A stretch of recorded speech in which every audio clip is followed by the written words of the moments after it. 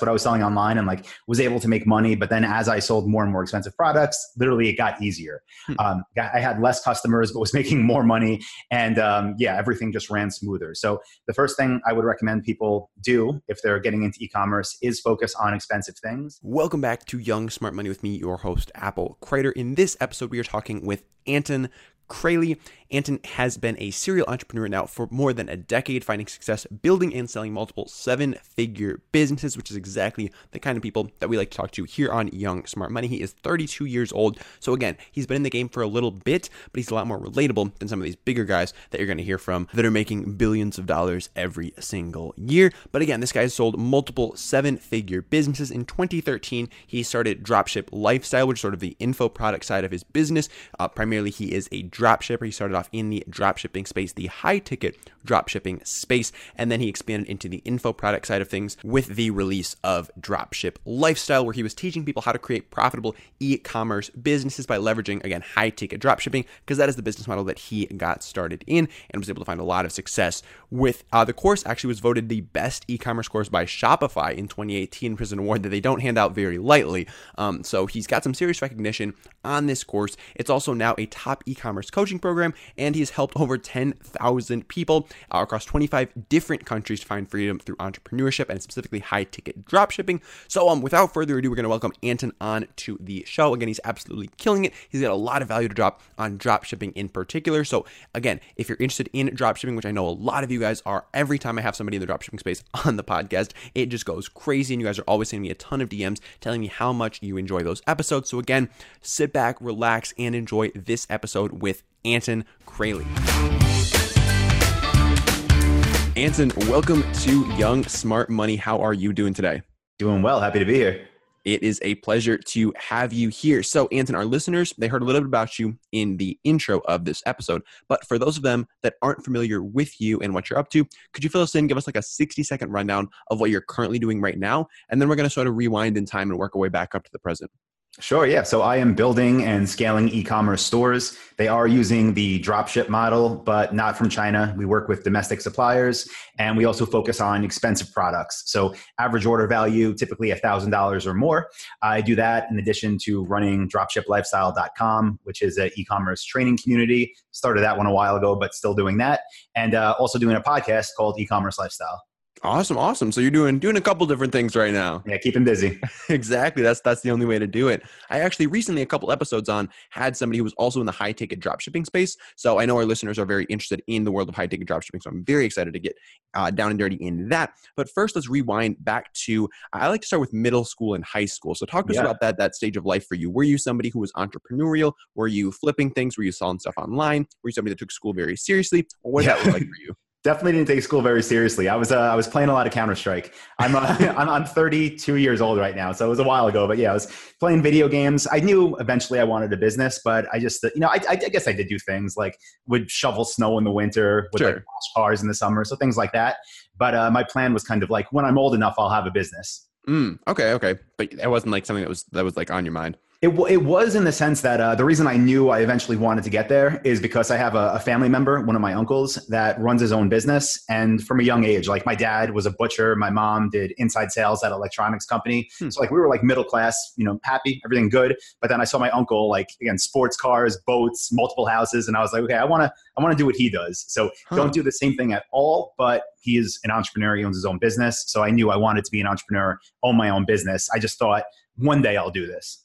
That's interesting. And I like that you brought up that you're from the middle class, because a lot of times it seems like that can be one of the hardest places to find success in entrepreneurship from, just because people in lower classes really like see that vision, that goal, and they're striving for it because they know what it's like to not have it. And then if you're born into it, then you don't have that drive either. So I'm interested in why do you think you were able to sort of break free of that complacency of the middle class lifestyle that you were used to? I think it was, and I totally agree. I think it's because I saw it. Like I visually saw it. We only went to my uncle's house maybe twice a year. We would go for Christmas. We would go for Thanksgiving sometimes. And like just that though, and just like being in that different environment made it real. But I do agree. Like if let's say, he had a job doing what he did instead of owned his own company doing that, or if his business wasn't successful. And if I just, watched the same TV shows and the same movies as everybody else and saw that, there's this ideal life, but didn't if I couldn't connect it to like reality, I think it would be really hard to actually think it was attainable. So that gave me a big advantage. And, I don't know why, but even from a young age, I remember him saying to me like, yeah, you could do this too. Just, you got to start your own business. And for some reason, he would always tell me like, before you're 30, try to have something figured out. And it was funny. He would tell me this when I was like 5 years old. He's like, he's like, try as many things as you want, take big risks, but try to figure it out by 30. And that stuck in my head. Like it really did. So if anybody is listening to this that like already has success too, and there's people around you, like whether it's children or, nephews or nieces, whatever, just like keep it like in their head and like motivate them and tell them they can do it. Because that really inspired me to take this path in life. Did you feel like you had it figured out at 30, even though it was only a couple of years ago? Yeah, I'm always figuring it out. I'll say that, but definitely like I dove into it. Like as soon as I got out of college, like that was it. Like it was on. I was like, okay, business is it's go time. So and then I probably, if you would have asked me when I was 21, I probably would have told you I have it all figured out. And then at 23, I would have told you, and at 25, and now I'm realizing like, okay, there's always more to learn. There's always more places to go. So I definitely. By like my mid-20s, I had sold a few businesses. So I felt like I had it figured out in the sense that like I can do this for the rest of my life while, testing new things. I had like that security, but always learning. And anybody that isn't, you start again. Yeah. You always have to be on top of things. That's interesting because a lot of the people that I talk to, especially I'm in college myself right now, and a lot of my peers, a lot of the listeners who are also on the younger side, they tell me that they never feel like they have it figured out. Like they never have that confidence. And for you, it seems like you always had that confidence. You were always like, oh man, I'm really good at this. I'm really excelling in this area. Was that something that came naturally to you? Or where did that come from? I think what's good about it, like not to like confuse it, I wouldn't do something new like so the way I got into e-commerce back in 2007, I read the 4-Hour Workweek when that first came out. There's like a chapter on building Yahoo stores and like a chapter on setting up Google AdWords. So I did that, right? But like I didn't do it and sit there at the computer and think like, this is it. Like I have it all figured out. I'm going to be rich. I did it. And I thought, okay, let's see what happens. And then when things went wrong, which they did, and things still go wrong, but I never looked at that like, this is that I can't figure it out. Then I thought, okay, what's the problem? What's the solution? Okay, let's fix it. Let's not do that again. So I think I figured it out in the sense that I knew that it was possible. And I knew that when things broke, I could find a solution and implement a fix and then move on to the next problem. So never thinking I'm smarter than anybody, but always be willing to fix and adapt rather than throw my hands up and say, I can't do this. Fix and adapt. That is key. So Anton, talk to us about that time. I think you said 2007 when you first got into the world of e-commerce. What was the draw there for you? So it was that book. So I graduated from SUNY Albany, upstate New York. Anybody listening from New York? Graduated from there in 2006. And then I bought my first business, which was it was delivery route. So I got a truck and the rights to drive into Brooklyn every day, pick up boxes of cookies, and then sell them to grocery stores on Long Island, where I'm from. And I bought that for $25,000. And I thought that my business plan was, that's all I can afford. So I'm going to buy this. I'm going to build it up to maybe where it's worth $50,000. I'm going to sell it. I'm going to buy another business, build it up to where it's worth maybe $100,000, sell it, and so on and so on. Luckily though, like I was doing it for maybe a couple months. And that's when the book, The 4-Hour Workweek, came out. And that was the drive. Because before I read that, I thought like, if you wanted to build a website, whether it's e-commerce or something else, you needed a ton of money. You needed to be super smart and technical, which I am not technical at all. I'm not even good with math. Like you asked about school. I did not do well in school. I did okay, but like nothing to brag about. Yeah. So like that book was like, hey, you could just, anybody could figure it out. So that's what drew me to it. And then when I set it up, I did find success early on. It was a different game back then, like 2007, Google AdWords they might as well be free. It was like 5 cents a click. And, but yeah, it was easier then. So that's what I'm saying. Always be learning, always adapting. I've changed how I do things a lot since then. But as soon as I tried it, within a couple of weeks, that was making more money than the offline business, which was driving to Brooklyn every day. And then that was like, okay, I like e-commerce. This is what I want to do. And then I started scaling into more and more products and more expensive products. Wow, that's huge. And I mean, like you said, that's not what should be expected, especially like in 2019. Yep. You're likely not going to see like crazy returns in the first couple of weeks and start making more money during doing this than you were doing whatever you were doing before. Yep. But there is a lot of potential in this space. And that's why I wanted to have you on and talk about the world of dropshipping. Because that's something, again, that our listeners are extremely interested in. Now, another thing that I like to talk about with my guests is the role that mentors have had on their lives. And it sounds like your uncle might have been a strong mentor figure for you. who were the people that were really influencing you, pushing you forward, and helping you get to that next level throughout your entire journey of growing your e-commerce business? Yeah, I think I would have to say him, even though we've probably had like maybe one business conversation, which was only a few years ago. So like after me doing this stuff for a really long time. So, it was more of like, again, just like looking at what he did and a few lessons that I remember when I was a young kid, he taught me as well. He's like, his business, they do like skyscrapers in Manhattan. They do like the heating and cooling for them. So put on the massive units for, the tallest buildings. Sure. So totally different business. But I remember him telling me like, hey, like everything we do, the reason we're so big is because every time we tell a customer, and since they started, every time they tell a customer, we can do X, Y, or Z, they do X, Y, or Z. Even if they didn't know how at first, even if they have to overpay for it, whatever it is, just like always deliver. And that was one thing that since I started had stuck with me also. Like, okay, if you want to last, which is a big problem in the world of e-commerce and drop shipping, people build these like little burner stores. Like that's not what I ever wanted to do. So I think I got that from him as a mentor. And then also just being able to, again, see the difference in the lifestyle. But it wasn't like, I think sometimes people think mentoring, like I'm going to talk to this person on Skype once a week and they're going to share all these lessons. I never had that with anybody. A big thing was books. Like some of the best education you can get is spending $7 or $10 and, buying a book. I mentioned 4 Hour Workweek a bunch of times, but Rich Dad, Poor Dad. Oh yeah. I read that one way back in the day also. Totally changed my mindset on money. So I think that I would count that as like maybe, what's his name? Robert Kiyosaki. Yeah, maybe he's a mentor that way. But a lot of it was from reading and then, just doing.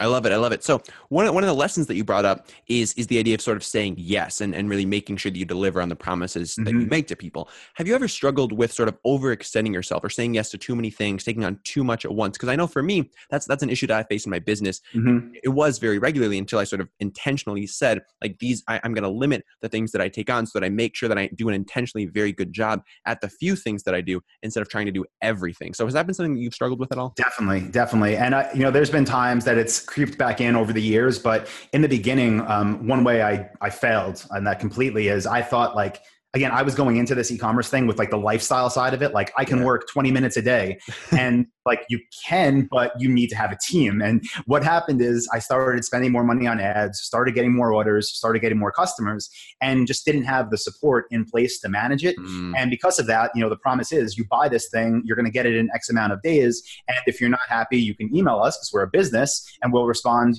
with whatever we said back then, 12 hours. And, sometimes responses would be too late. Sometimes shipping would be delayed and there wasn't any systems in place and there weren't any people, even like one other person that could step in. So that was something I struggled with for probably a couple of years, like being even like mentally ready to allow someone else into the business. That alleviated a lot of it once I had help. And then beyond that, like on the e-commerce side of things, pretty much had it all under control, like realizing like realistic expectations are always the way to go. With the info stuff and the coaching stuff. There's been times that like what you were saying, like sometimes you want to say like, I can do everything in the world for you. And then realizing it's just not possible, especially at scale. So probably in the beginning, not that we didn't do it, we did deliver, but it just was too much work and too much of a headache and too much stress. So yeah. That's the truth. Now talk to us about building that initial team and sort of getting over that hump of handing off the reins essentially to somebody else. What was that like for you? And then what sort of made you finally go over the edge and do it?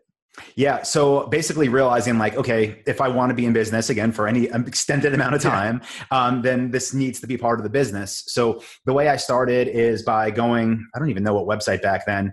I think they've all been bought out so many times, but one of them where you can, like the old Upwork, whatever it was called, and finding someone in the Philippines. So most of our support team is still in the Philippines even today. And basically just going through with them like, hey, listen, this is what we do. These are the FAQs that we get. This is what to do if a customer asks where their order is. This is what to do if a customer receives their order and wants a refund. This is what to do if someone wants to know if this is in stock. So basically just giving them like everything that I was doing at that time manually and then monitoring what they're doing. So it was a pretty simple handoff. And once I did that, like, again, before I did it, I had this mental block, like if I let anybody answer emails, the business is going to crash and burn. And instead what happened is just everything got better. Like customers were happier, like we got more orders. So yeah, it was definitely a mental barrier for sure on that side. What would you tell a listener whose business is growing and it's growing and they're not quite feeling like they're ready to hand off the reins? Like, what would you tell somebody who's in that position and not sure if it's time? Yeah, I would say do it before you think you're ready, because even if, let's say you can do it yourself, right? Let's say you work 5 hours a day and let's say 2 of them are managing your existing customer base. Then, I mean, you say, okay, well, I still have 3 hours and I can work on growth and I can work on improvements. But the thing is, like, you don't have to do that 2 hours. So even if you're bringing somebody on and you're bringing them on for 2 hours a day, or even like a little bit more, planning to scale, maybe you're bringing them on for 4 hours a day. And in addition to responding to tickets and live chats and phone calls, maybe they're creating documents for the team as they grow. So they're documenting how they do things or how they can improve things. And then in your 5 hours a day, maybe 30 minutes of your day is overseeing what they did. So checking their sent emails, checking live chat history, making sure calls are answered. And then your other 4.5 hours now are focused on growth. And that way you're spending a small amount of money. And yeah, you're making less personally, but now you have all this extra bandwidth mentally and literally time-wise to grow your business. So if you actually do want to grow and not just maintain, it's a huge, huge thing. And I get it, because again, if you're doing support yourself 1 or 2 hours a day, it seems like nothing, but that adds up big time and it'll really slow your growth. Absolutely. So how do you personally decide like which things stay on your plate and which things go off your plate? Yeah, at this point, pretty much the things that are on my plate are overseeing all of our ads, because that's where most of our money goes. And, there could be huge swings. So I'm not running everything myself, but I'm spending a lot of time making sure that there's no holes and nothing, is broken, and we're not just literally throwing tons of cash out the window. So I do that. I also have people on our team at this point that do manage our support team and our sales team. So we actually, we're recording this on a Monday. We do meetings every Monday morning, and then we do a short one every Thursday morning. And what we're doing there is, the person that's running sales and support, they report on our KPIs for that side of the business. And my role is to make sure that we're doing what we're supposed to be. But by the time, we're at meetings, everything has been smoothed out that maybe wasn't working right. So yeah, just making sure if there is any massive problems, if we need any more people, if we need any new tools, then I'll make sure we have what we need. But it's more oversight at this point. Okay, solid. And I mean, that's eventually where most people probably want to get to if you want to go for that 4-hour work week lifestyle, have that freedom to do what you want with your time. You really want to have those systems in place, have those people in place so that you can just be the one that's overseeing all the operations, not necessarily going in and doing everything tactically. And that might scare people. Like if someone would have told me, 10 years ago that I would have like these tiers of a team, I would be like, no way. So the way that I would explain this, like in the way that it happened naturally kind of with my company, is like that person I'm talking about, let's say the support person that somebody brings on when they only need an hour of help a day.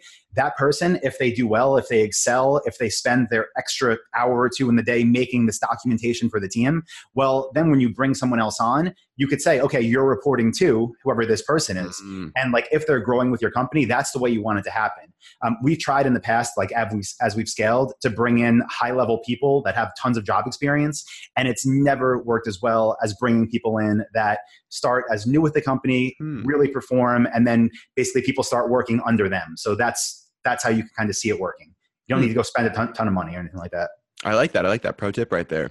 So Anton, talk to us a little bit about the basics of drop shipping, because for me, it seems like a lot of people get caught up in sort of the tactics and the high level stuff, the little itty bitty stuff, when in reality, with any business, I find that like 80% of your results are going to be dictated by like the basics and like having a solid understanding of the fundamentals of whatever you are doing. Because if you don't know those fundamentals, if you don't know exactly like why the things you're doing are working, it's going to be like the little stuff on top isn't going to give you as much of a return. So talk to us about like the very basic things that you need to understand if you want to be successful in the drop shipping space.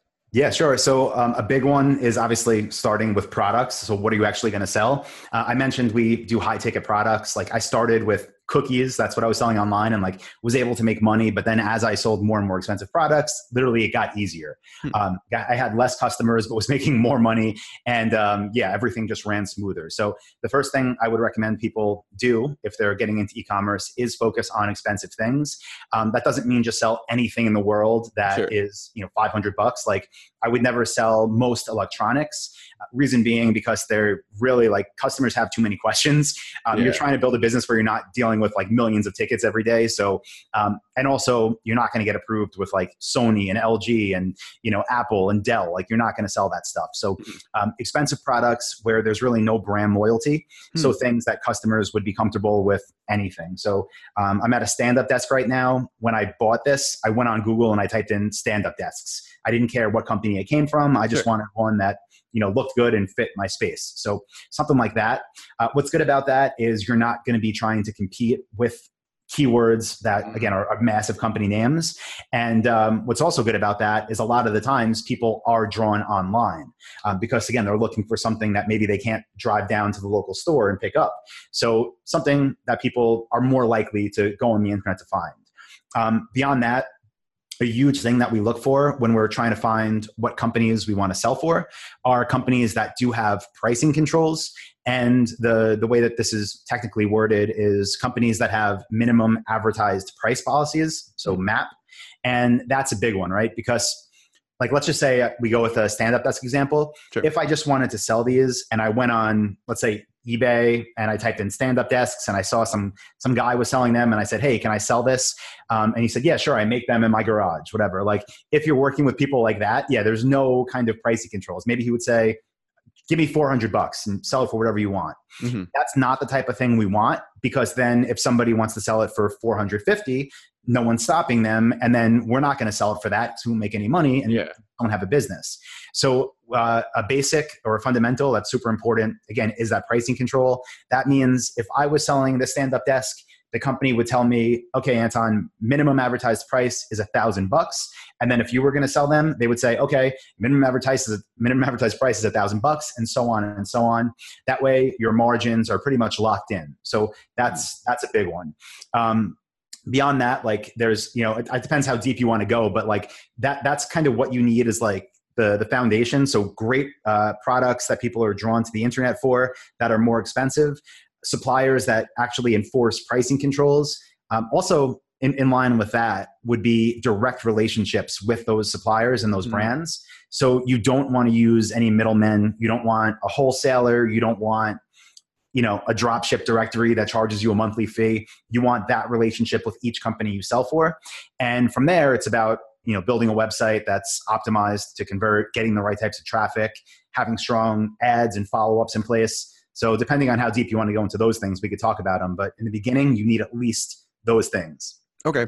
Talk to us a little bit more about building that relationship, because it seems like it's a very important part of the process. And for say a listener who's like, 18, 19, 20 years old and hasn't really built any relationships with people in their industry, how would they go about building those first relationships, and where are they going to go meet these suppliers at?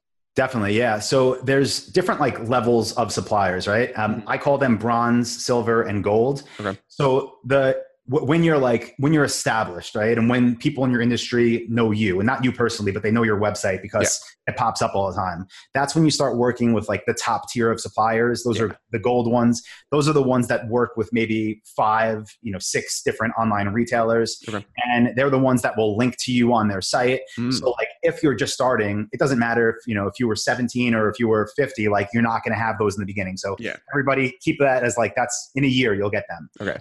On the other side of the spectrum, the bronze ones, those are the ones, unfortunately, that are easiest to find. And they're the ones that most people start with, and they're the ones that most people fail with.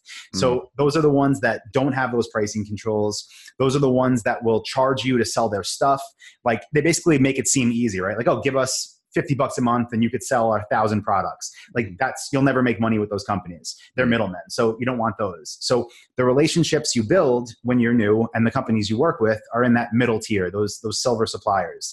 And the way you get them is first build a website. So let's say, again, someone's listening, they want to sell stand-up desks. Okay, go on Shopify, sign up for your 21-day trial or 14-day trial they have now, build your stand-up desk store, make it as if it was going to be the store that you were sending customers to. So make an About Us page, make a contact page, upload like 3 or 4 what I call demo products. So nothing you're actually taking money for, but find like some stock images of stand-up desks and make it look like a good looking store. Okay. It's easier said than done, but do that.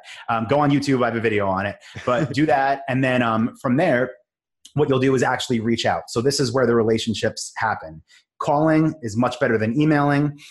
You'll simply, to find out, first of all, who they are, is you'll go on Google, you'll type up stand-up desks. You'll find every company that has them listed for sale, and you'll try to find ones that do not have retail locations. So that's like a check. Just go to their about page, go to their contact page. If they don't have retail locations, you'll pick up the phone, call them, say, hey, this is Anton from AntonStandUpDesks.com. We're about to launch our website. The launch date is May 31st. We were looking through your website. Your products look like they'd be a great fit. We're sure we could definitely, drive some business your way. I'm wondering who I speak to about opening an account. That simple, just basic. Who do I talk to? Depending on the size of the company, some of them will give you a sales rep. So they'll say, oh, let me put you in contact with this person, or they'll say, oh, I can help you. And from there, you're basically saying the same thing. Okay, like how can I go about applying for an account? Typically, they're going to email you over some forms.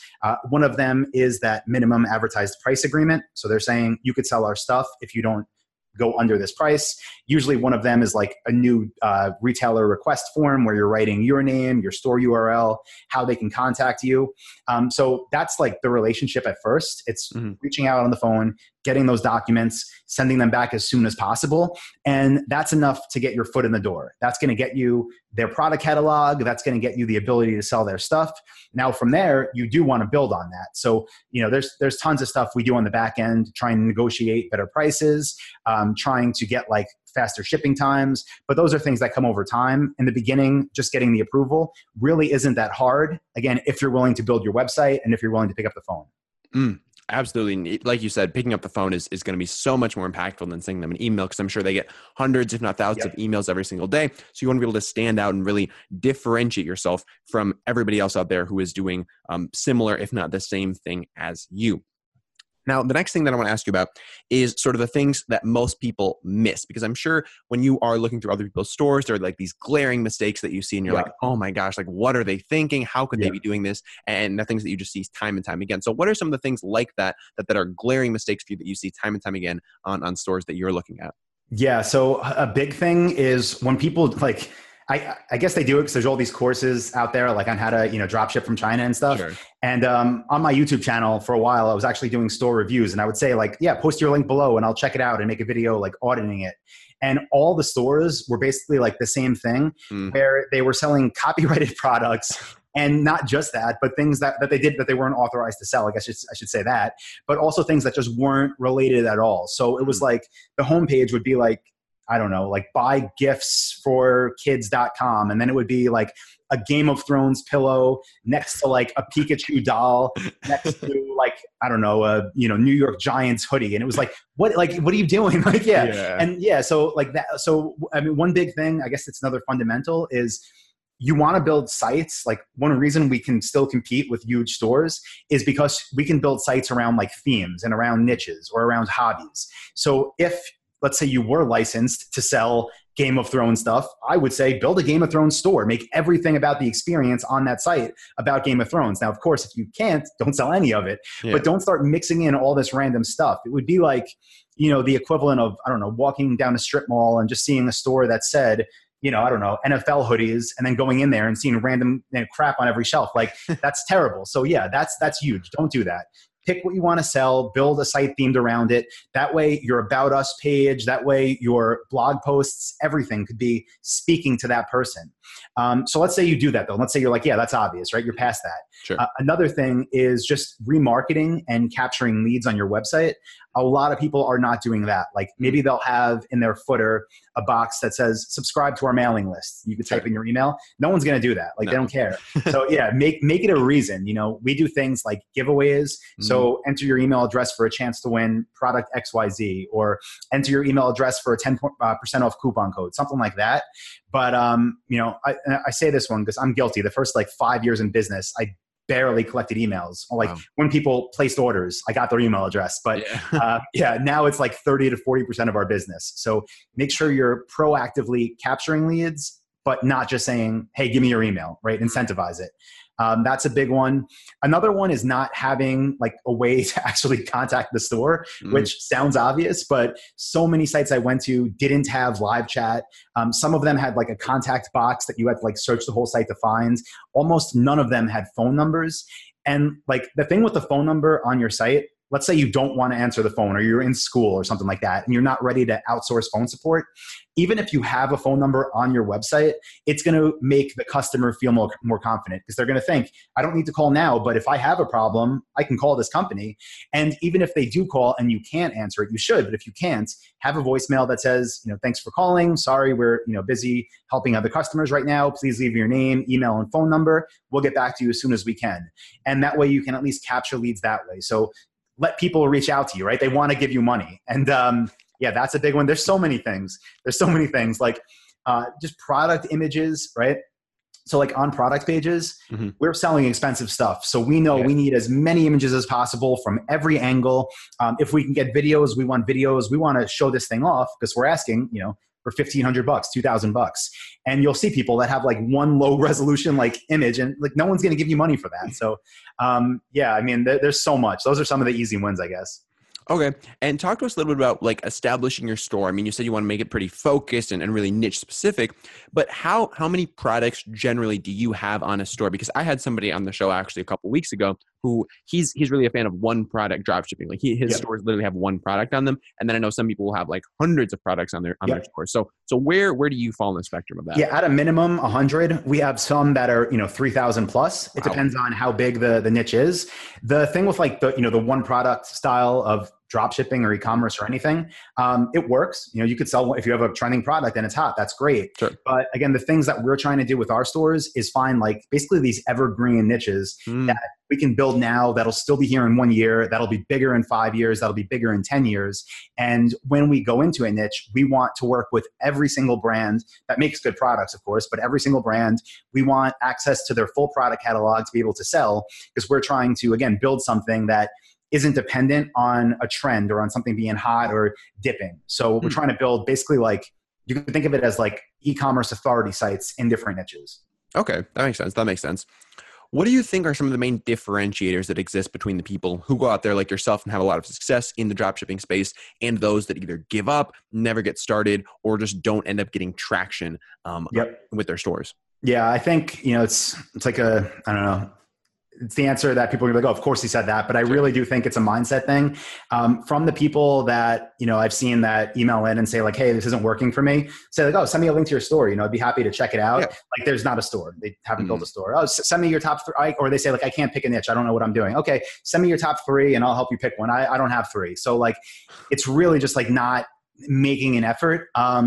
Once people get past that, one thing I've seen people really struggle with over the years is that interaction. So when you're getting approved with suppliers, like you said, a lot of people do email them, but also like a supplier's main job isn't taking on new retailers. Like they're processing orders for their clients. They're, updating what they have in stock. They're thinking of new products. So like you do need to make a real effort to reach out to them. They do want to work with you, but you have to show them that you want to work with them. So yeah, people are scared of the phone, even if it's going to benefit both parties. So that would be, I think, like the next step, get comfortable on the phone.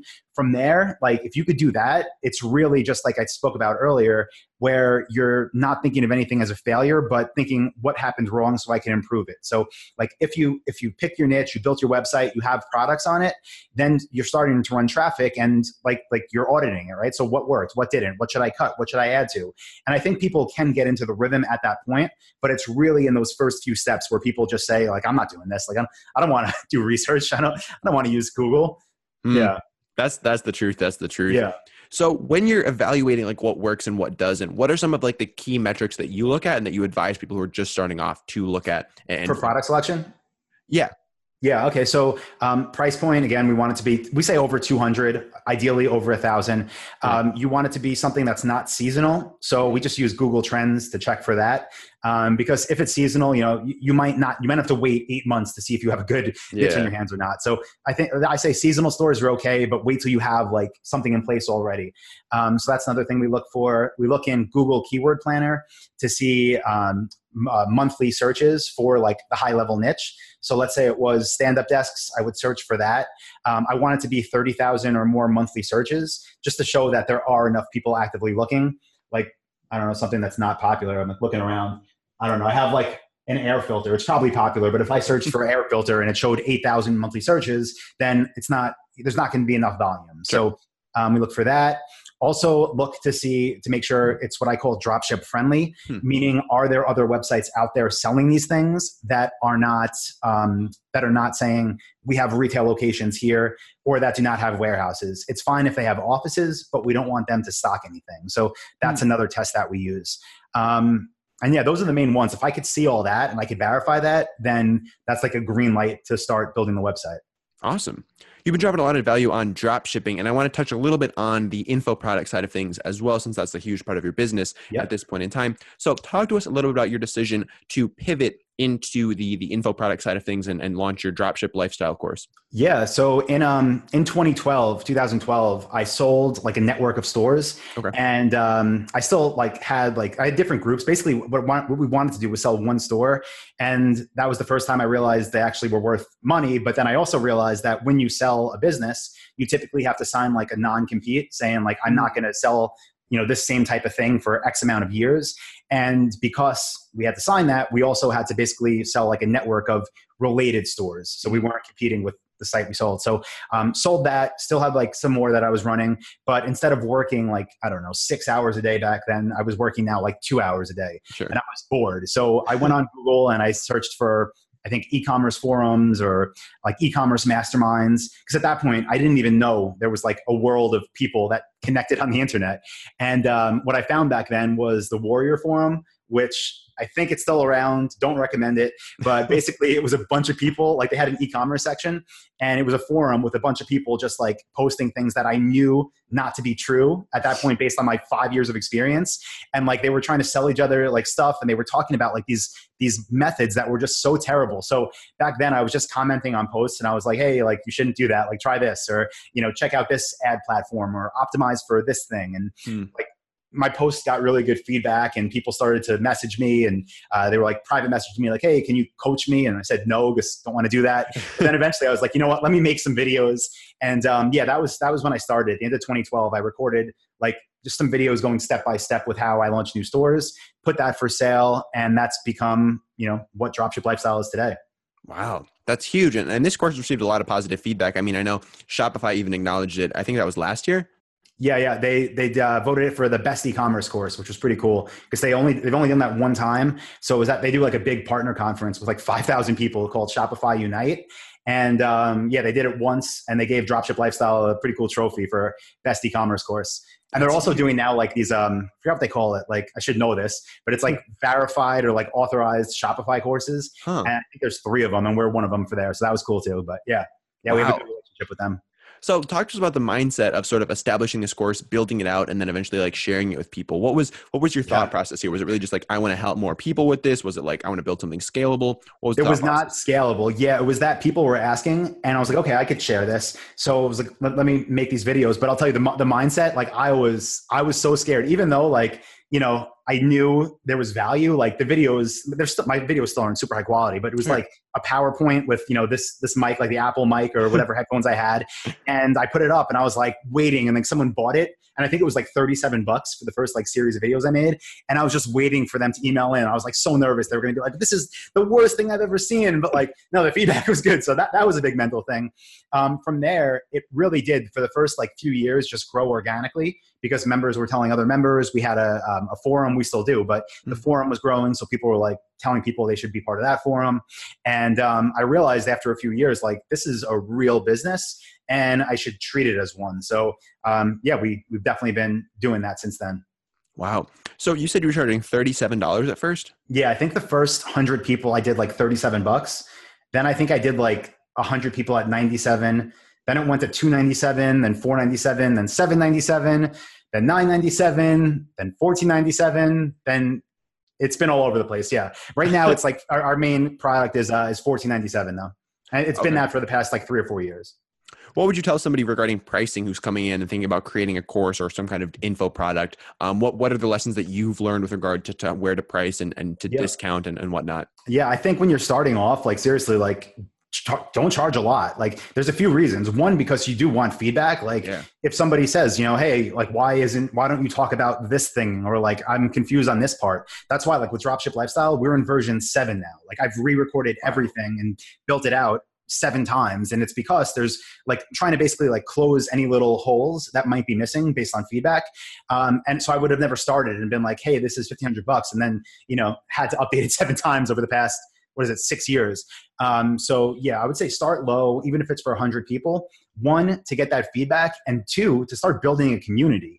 So one of the things I know people in Dropship Lifestyle love the most is the actual community. So our Facebook group, our forum, we do events all around the world every year. And that's like a huge, huge, huge thing. And it's because we have people in the community, so, and it's because they help each other and they're friends and they're in masterminds. So get people in, get conversations going. And then as the value increases between the community and the content you're making, go up over time. How do you go about creating that strong community within a course?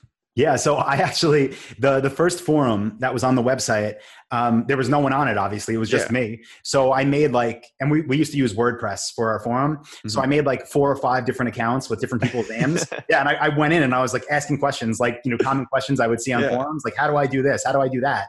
And then I would log in and I would answer it to get a conversation going. And that's how I seeded that. That was it. Yeah. So make up conversations with yourself until other people start engaging. I love it. I love it. Yeah. So what have been some of the biggest assets that a community provides to students? Like what are they getting out of being a part of this community? Yeah, I think, beyond the training, obviously going step by step, here's how it's done. It's that indirect mentorship, if you want to call it that, and not just from me, but from everybody else. So we do encourage our members, hey, if you have, a massive sale or a great month or a win, just post it, right? Not to brag, just to, a little bit, to get people to say awesome job, but then also other people could see that's real. So instead of it just being me saying, here's this, just go through this, and then letting people think, I'm sure if I just said it was me, then subconsciously in people's heads, they'd be like, is this really going to work? Does it just work for Anton? He's been doing this for so long. So by seeing daily reminders in their forum and Facebook group, it shows okay, if I do the work, I can get results. So I think that's the biggest bonus, which is massive. That's huge. And that social proof is everything, because when people see that other people can do it, that's when they're going to have the confidence in themselves to actually go out there, take action and achieve it. So I want to talk with you a little bit about marketing as well, and how you were able to get the word out about your course, because obviously now at this point, there's a lot of buzz around it. Shopify is acknowledging it in multiple ways. How were you able to build that traction? Was it just word of mouth over time? I'm sure at some point you started doing paid traffic as well. So talk to us about that process. Yeah. So we have over 10,000 members now. The first maybe 2,000, definitely over 1,000 members, probably close to 2,000 were without paid traffic. So that was word of mouth, in the sense members were telling other members. I was still posting on the Warrior Forum when it was possible. And, people were coming through those channels. So that's how it grew. It didn't grow by me saying, I'm going to go spend all this money on ads and see what happens. Again, once we had, maybe it was 1,500, 2,000 members. Once I saw every single day that the community was just crazy active. Once we did our first event, which was in 2013 in Chiang Mai in Thailand. And I saw people in person and heard their stories and connected with everybody. I was like, okay, this is real. This is a real business. So that's probably when we started spending money on ads. So yeah, spend a lot of money on Facebook ads, spend a lot of money on YouTube, spend a lot of money on the content network on Google, and just bring people into the world that way. A lot of what we do is, every week for years, I make a new video that's it's not selling anything. I talk about the program, but teaching something, sharing something that came up, sharing my opinion on something. So those get published to Facebook and to YouTube. The podcast, I've been doing it for a year, but I can't measure if that's helping or not. I just do it because I like it.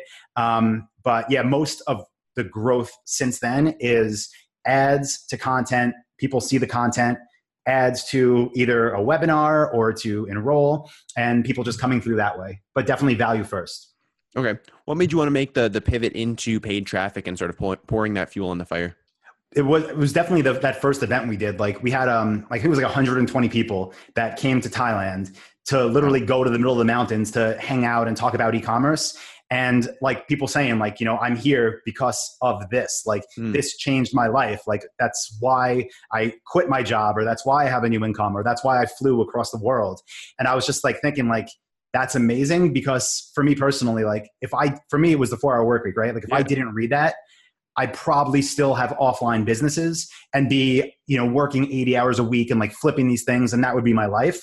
I read that book, and like that book changed my life. And for me, it was a friend recommended it to me. But like with Dropship Lifestyle, I saw it changing people's lives. So I was like, okay, how do I get this in front of people? And obviously we're not doing it for free. I'm not, promoting it at break even. Like it's making a bunch of money too. Yeah. But I want people to see it that would benefit from it. So that was it. It was hearing stories in person from people that I never knew besides maybe an email address. But probably not even that. That's huge. And I mean, the biggest thing for me when it comes to sales is like, you want to be promoting something that like people are missing out if they don't have it. Like if people aren't consuming your course, they're never going to have that experience. They're never going to create that for themselves. So being able to really realize the value that you're providing to people and the change you can have in their lives, it has been really valuable for me in feeling good about the marketing efforts that I do and being a lot more genuine when I do present stuff to people. Definitely. Yeah. If you don't believe in your thing, it would never work. And that's why, like you asked about, if someone wants to get into info. When I first started, would I have believed that because I know now everybody says like have a webinar with a 997 pitch, right? And you can, hey, you definitely can. But like back then I would have not, I personally, even with at that point, like 5 years e-commerce experience, I would have not been comfortable making those videos, selling it for that, and then spending a ton of money on traffic. Like I think there's a ramp up. And like, even if you're helping people for free at first, like even like maybe you do start at a more expensive program, but the beginning is just you giving advice, giving feedback, having people tell you, hey, this is changing how I do this, or this is helping me this way. Like get that kind of feedback and motivation, and then use that to feel more confident in yourself and your product. Absolutely. Anton, you've been dropping a ridiculous amount of value on our listeners today. I really appreciate it. I have some questions that I'd like to end the show with. Are you feeling ready to hop into those? Let's do it. Awesome. The first thing I'm curious about is, what are you excited about right now? What genuinely has you excited? This could be in your business, in the wider realm of entrepreneurship, info, wherever you want to take this. Yeah. So right at the time we were recording this, we just gave up I'm in Austin, Texas right now. We gave up our office at the end of last month. So I'm working from home because we're moving next month to North Carolina. And I'm excited because we're going to get a whole new space out there. Office like we had here, but with a warehouse side to it. New place for me to work at, new place to be creative at, new place to make content at. So I'm excited for that. Awesome. I love it. What habits do you have that have served you particularly well? These could be in your business, in your lifestyle. But like, what are things that you do on a routine basis to help you sort of get to that next level? Yeah, I think auditing what it is we're doing and not just falling into traps. Every 2 weeks we do this, and different people do it in different parts of the business. It used to all be me, but I'll look at all of our ads. I'll look at our conversion rates. I'll look at our Google Analytics. I'll look at our emails, and I'll just say like, okay, this is working, right? Like everything's good, but what could be better? Like, or if something's not right, like what can fix it? So making sure that it's never falling into, it is what it is and we're happy, but it's that we're progressively getting better. That's the truth. You always got to challenge what you're doing and make sure it's the best that it can be. What content, if any, are you consuming right now? This could be books, audiobooks, podcasts, YouTube channels, but like, what's that stuff that you're consuming on a regular basis? Yeah. So I'm trying to think of it. I saw a really good YouTube video. It was actually about hiring different like levels of assistants from the guy, I don't know his name, but the Valuetainment channel. Oh yeah, Patrick. And like I had never seen it before. I saw it now with his massive following. Yeah. He had a video, on like different like levels of assistants, like administrative, executive, team lead, I think. But like that was really good. So yeah, that was the most recent one. Okay. Yeah. One thing that I'm always really curious about as well with my guests is things that they do that don't scale. So for me, and a quick example of what I mean by this, every single day I'll pull out my phone and I'll shoot like 5 to 10 video DMs to just new followers. Just go to my new followers on Instagram and shoot them a quick like 5-10 second video being like, hey, what's up? My name's Apple. Thank you so much for the follow. I really appreciate it. If there's anything I can do for you, let me know. Have a wonderful day. So I'm super simple like that. Is there anything that comes to mind for you that you do that isn't super scalable or mass producible or has that like Anton personal touch to it? Yeah, I would say the live webinars that I do different ones. Some of them are like entry level with an offer, to get into Dropship Lifestyle. But I also do at least one a month for the community. And it's basically me saying, okay, whoever wants to get on this webinar, here's the link, hop on. And, there's nothing for sale. They're members already.